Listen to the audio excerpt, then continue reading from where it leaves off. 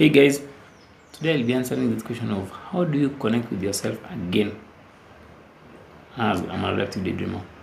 Actually, there are two aspects for this question. Connect yourself again here means that someone had this ability to manage their daydreaming and then it ended up being maladaptive or being addictive to the point where it's now an unconscious habit. It's a habit which you really feel that you cannot control.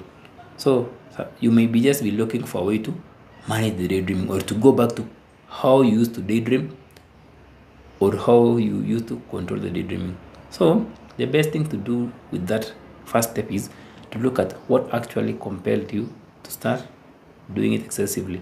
You'll realize that actually maybe something in your life, maybe stresses in your life piled up, because something about indulging in a pleasurable activity like daydreaming is you might end up really spending, I think actually on average, like most daydreamers spend 3 to 7 days a day. Most maladaptive daydreamers spend 3 to 7 hours a day daydreaming. So if you spend that huge chunk of time in a day daydreaming, it will mean that you will be ignoring dealing with the real life issues. And real life issues are actually stressing. It can be doing homework, it can be looking for a job, or all those things which you need to do. So when you ignore all those things, the stresses will pile up. And when these stresses pile up, you will be preferring to go to that imaginary world. And when it becomes a habit, it will mean that anytime you're stressed, even any kind of stress like someone calling your name, you'll, or when you're rejected by a friend, you'll prefer to just go in your room and go to this imaginary world. So that means that you go to the point where you are unable to cope with the simple stresses of life.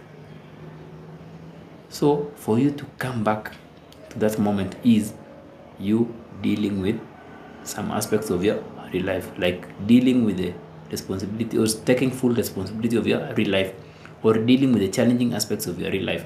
Because the more you deal with these challenging aspects, the more the triggers of your daydreaming, which are mostly stress and anxiety, lower. And the more these stresses and anxiety lower, it will mean that you are coming back to where you were before. Of course, it's not easy because daydreaming is a bit seductive.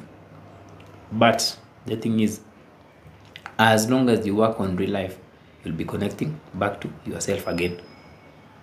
Now, another aspect of connecting back to yourself again, which I talked about it in the past, is even if you manage to tame your daydreaming or to manage to replace your daydreaming with something else, because you can replace your daydreaming with something like going to the gym or overindulging in self-care activities or journaling, that's still not enough to connect with your authentic self. Your authentic self here is the you behind the pain or the you behind those negative beliefs you have about yourself.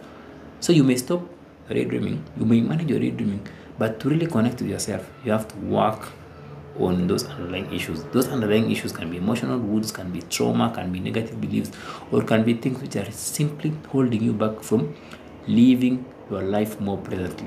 It's the things or the negative experience you've gone through in the past that are preventing you from being fully present.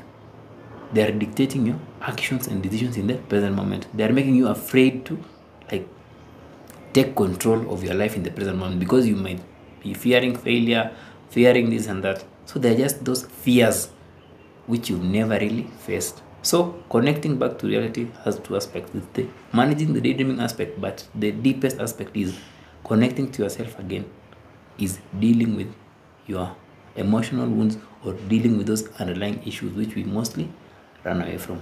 Hope you found that informative, guys, and always be ready to face the pain and deal with those underlying issues, and then you live a life of freedom and joy. Until next time, have a nice day.